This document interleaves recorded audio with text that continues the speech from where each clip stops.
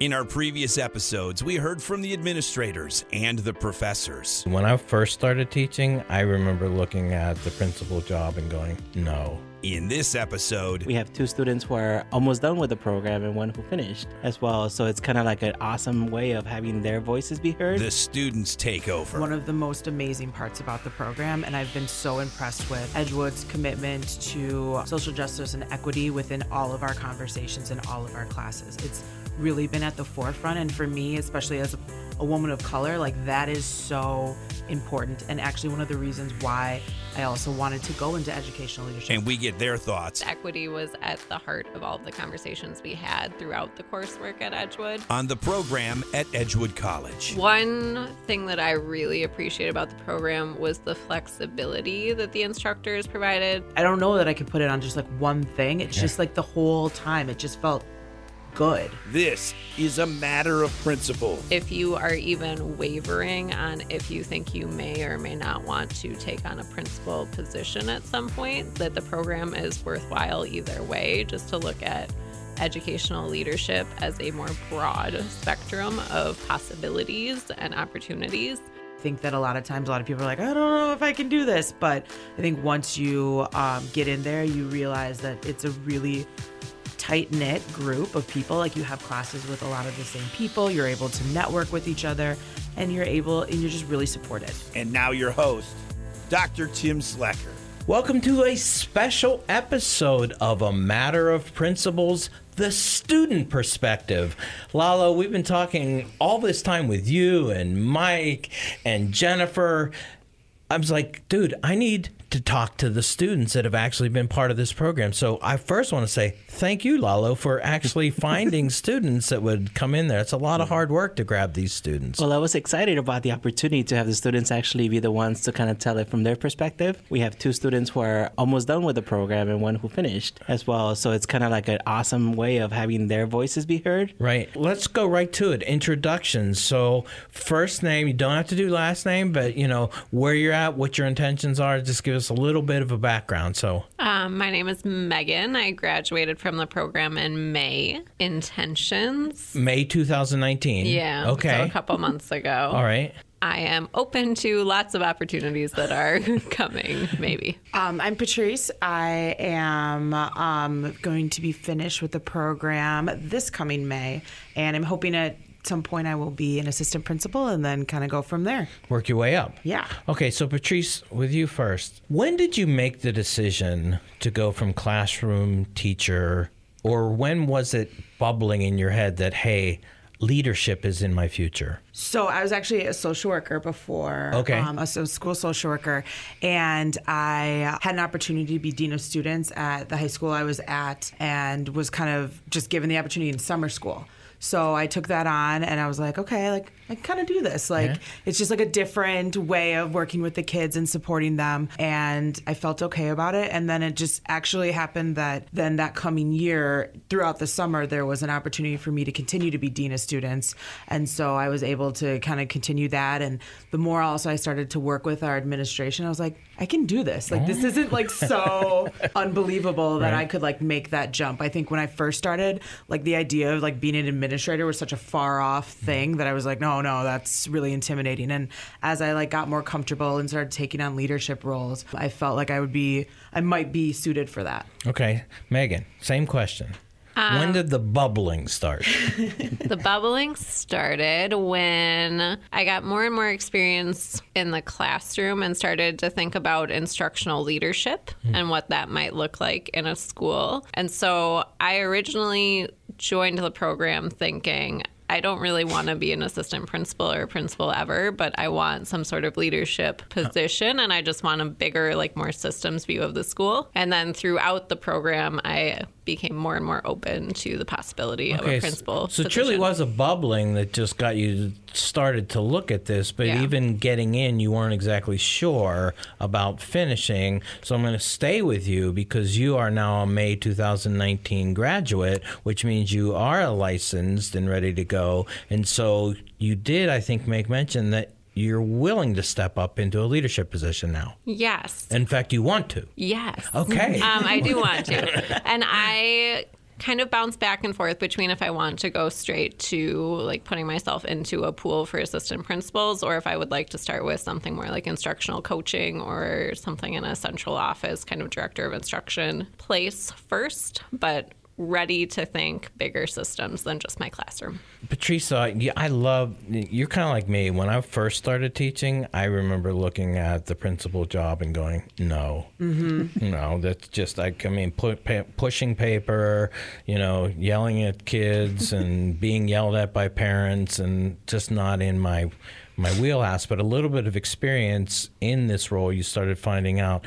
Once you made that decision, what happened in your decision-making process that led you to Edgewood? So for me, I think I looked at it a few different places. I looked at possibly of like online, because it's just in terms of convenience, like, right? That's You're a full-time teacher. You're working your butt off, yeah, right? I could like sit at home and do my curriculum. But then I also knew that I wouldn't go in as deep as I could if I was in the classroom. So I appreciated the fact that like Edgewood offered, like, they're pretty flexible in terms of like the times. So it wasn't so like I have to give up an entire like Saturday, or that I have to be there 4 times a week. And I also had a couple people that I knew that went through the program. One of them was actually my assistant principal at my old high school, and so she was really great and like met with me, and she actually put me in touch with Pat Delmore, and so I was able to kind of talk with him about just different options and what this would look like, and it just felt really supportive. And then as I got into it, knowing that there were 2 principals that were my professors that also are in like Madison district with me, just felt nice, because I'm like, okay, like they're able to like do this. They're talking about like what it's like to still be an administrator right now. It just felt really good, and everyone has been so supportive that made it like just such an easy decision. So Megan, why Edgewood? I would say similarly, hearing about other people's experiences in the program, there were several people from from the school where I work that. You said the high school that you work, right? Yeah, no. Yeah. You're not like a Doogie Howser type of advanced the high school principal. where I work, Okay. there were several people who had gone through the program, either current assistant principals or people who had moved on to be principals elsewhere. Who highly recommended it. And I also did my undergrad and my first master's at Edgewood. So there was just a lot of familiarity with the program and feeling supported by the people. Lalo, when you look at these two, right? What's your experience? What are you thinking about at this point? Well, the first thing is they were talking about like having the first meeting. I remember one of the first steps after you make the decision is to set up a meeting with me to go over your transcripts and to kind of talk about the program. And I think like Megan said, like at the first, it's like it's hard to see yourself at the principal role. And I think it was like the instructional role or the school leaders as well. I think it's amazing to now sit across from them now almost 2 years later and think about they're going to be the leaders of the schools that we want to see in the schools because of their passion, their dedication, their commitment to social justice. Well, yeah, and so Patrice, you talked about this. What we have Lalo. He's our full-time person, right? But then the program is, with Mike Hernandez, Jennifer Apodaca. These are practicing leaders, right? They're currently out there. And you were saying that meant something to you.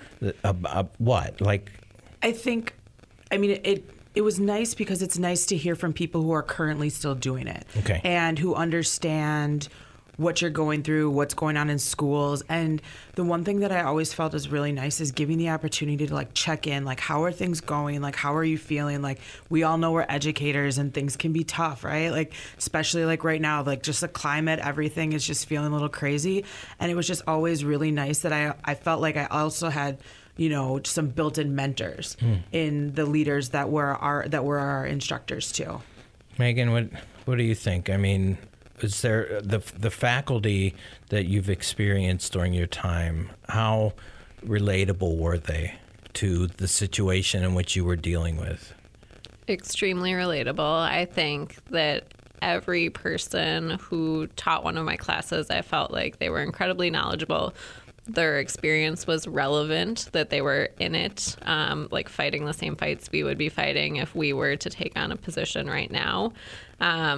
And then not only the instructors, but the other people in the classes provided a networking opportunity. So I got to meet Patrice, and now we work together. And so that was a really cool piece of it as well. Okay, cool. So we're getting this point. Now, though, let's get to the heart, because one of the things when I hired Lalo, I said, Lalo, look, we've got a principal, we've got a director of instruction, we've got a director of people services license, okay? We're in the leadership business, though. I want to move and push this a little, push the boundaries. And I said, social justice, looking at our main base, looking at culturally relevant pedagogy, looking at linguistic diversity, understanding issues of equity. How did we do on those? Patrice. I will say that has actually been one of the most amazing parts about the program, and I've been so impressed with Edgewood's commitment to social justice and equity within all of our conversations and all of our classes. It's really been at the forefront, and for me, especially as a woman of color, like that is so important, and actually one of the reasons why I also wanted to go into educational leadership. There's not a lot of people that look like me working within our schools, especially in leadership roles. And so I really was passionate about that and knew that in order to make changes in buildings, I needed to be moving up and help move systems. And that's been something that I felt like has been given to me and has been a huge support in terms of like having those tough conversations, thinking about as a leader, how do you have those tough conversations and how are we looking to move our schools in the right direction? I agree. I think that equity was at the heart of all of the conversations we had throughout the coursework at Edgewood. It helped me to really think about what I would want to do as a leader and the systems that I would want to help restructure to promote more equity for our students. Lalo, congrats. Well, thank you. And I also wanted to mention that their own trajectories too, that kind of adds to the work that we do, right? So whether it be an independent study that we do or whether it be trying to think about instructional coaching and what does that look like at the school level, that they also bring a lot to the table. And that's kind of one of the things that as the faculty we were talking about is how do we also feed off the students to be able to do this work, to be able to make it a cyclical process. Yeah, and I hear you talking about that. And so the shows up till now, which have been all with the faculty, they've really talked about this. In fact, Megan, I think you just said about a network, this idea of they themselves, even in one sense, seeing themselves as being just an extension of that network in the classroom. Is that where you were talking about not just your classroom network, but looking at the faculty? Do you see them as adding now to your network of professionals that will be in the future for you? Yeah, absolutely. There's more familiar faces out there as I go to bigger leadership meetings, both in our district and statewide, that I see and recognize and feel like I can reach out to. And I feel like on a more personal level, if I needed something, professional advice, I could reach out to the people either in my classes or the instructors. Patrice, this is a hard question because I know there's many answers, but how about instead of saying a best experience in one of the classes you feel is unique, that touched you in a way that made you say, yeah, this is something different? I think for me, one of the big things that when I knew I was like, this is the right place, this is like where I want to be, is just, I think the openness of all of the faculty to have like real conversations with all of the students about what it means to be a leader, what that looks like, how sometimes it is hard work and it can be messy and it's not always as easy as like, okay, like check this off and do this, and that we're working with people and being able to talk about times that they've gotten things right, but then times that they didn't, and being able to reflect on that has been really helpful. Also just seeing faculty and instructors that look like me and then some that don't has been really nice, and just being able to walk in and be like, this is like a unique group of people and like a diverse class, and just being able to have class with people from like Janesville and then people from Oregon and like all Madison and all these different places has been nice, because you get to hear so many different experiences. And I don't know that I can put it on just like one thing. It's just like the whole time it just felt good. One thing that I really appreciate about the program was the flexibility that the instructors provided and kind of allowing us to indulge our own interests or areas that we really wanted to dive deeper into. So, for example, I'm an ESL teacher, and so thinking a lot about equity for multilingual students and what that might look like in a leadership role and how I can advocate for those students. I feel like there were multiple opportunities where I was able to kind of go down that avenue of interest for myself, and I appreciated that from the instructors. Lala, what do you think at this point? I think that, one, I'm appreciative of the students saying those things, because a lot of times... Did you pay them? No, not at all. Not even cookies. Okay. Well, you owe them that at least afterwards, cookies, okay? But no, the things we set out, I think about this, when I hired you, was it 4 years ago? I'm going to my 4th year. Yeah, and thinking about saying, like, look, when you come here, I need this from you. Now to start seeing some of this is satisfying for you? I think it means that we're moving in the right direction. Yeah. I think that means, I also heard it from another student who was, when we released some of the first episodes, that they came up to me and they're like, hey, I heard what you guys are doing on the podcast, and I really appreciate it, and I can relate, similar to what they both said right now, is just that notion of we're doing something that we're trying to move the conversation and trying to have those difficult conversations to keep it honest as well, and at the same time personalized to their own learning too, to figure out what is it that they want in their own vision of their educational leadership. A lot of students that when I ask this question, right, so we did this in our last episode, so what's it really mean to take classes? What's going to happen? How much homework do I have? How many evenings am I going to be up at night? How many 12-page papers do I have to write? Are those the right questions to be asking if you're thinking about this? Or, yeah, maybe they are the right questions, but as you then experience them, how does that then get translated into what was your real experience? Yeah.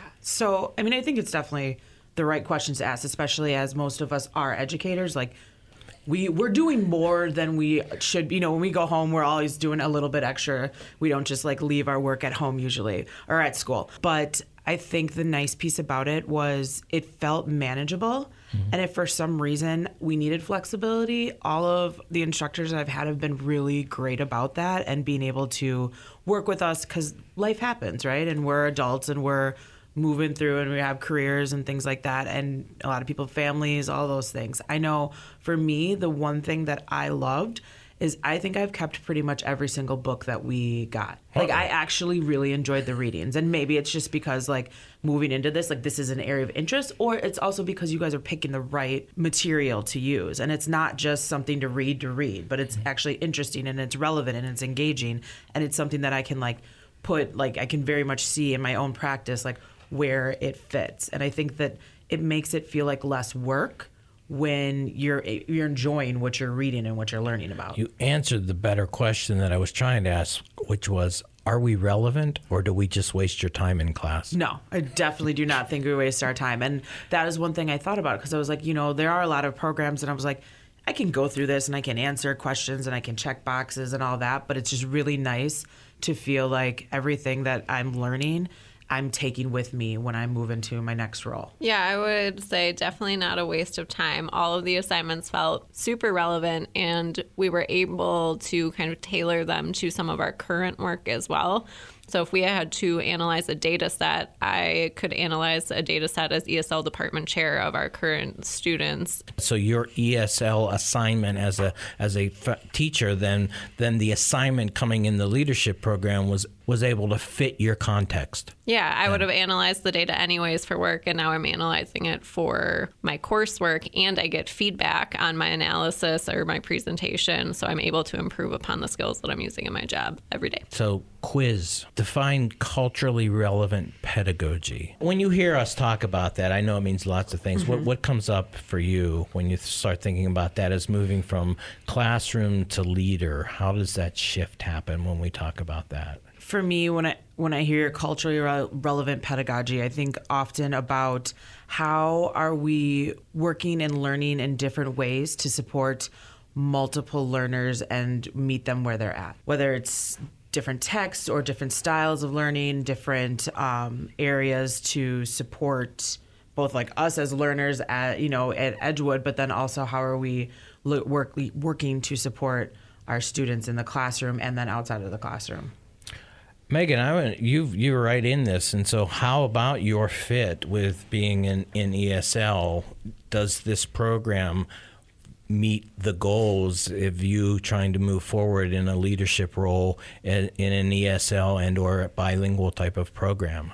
Yeah, absolutely. When I think of culturally relevant pedagogy, I think about honoring the students' identities through instructional practices and thinking about how to highlight students' abilities and thinking of what they can do and really giving them opportunities to shine in the classroom. And I think Edgewood outlined how to do that, and they did that for us as students and kind of modeled those practices. And so we can take that and carry it forward in our own leadership. When I say equity, what's that mean? To me, it means that not everyone is getting the same thing, but they're getting what they need. The perfect example is if three of you right now all are exhibiting the same behavior, I would think about like where are the skills that you might be lacking, where is extra support that you need, instead of just blanketly being like, everyone is getting a lunch detention. It might be more, you need skill building, you need, different support in this area, you need to be meeting one-on-one with a mentor. So just looking at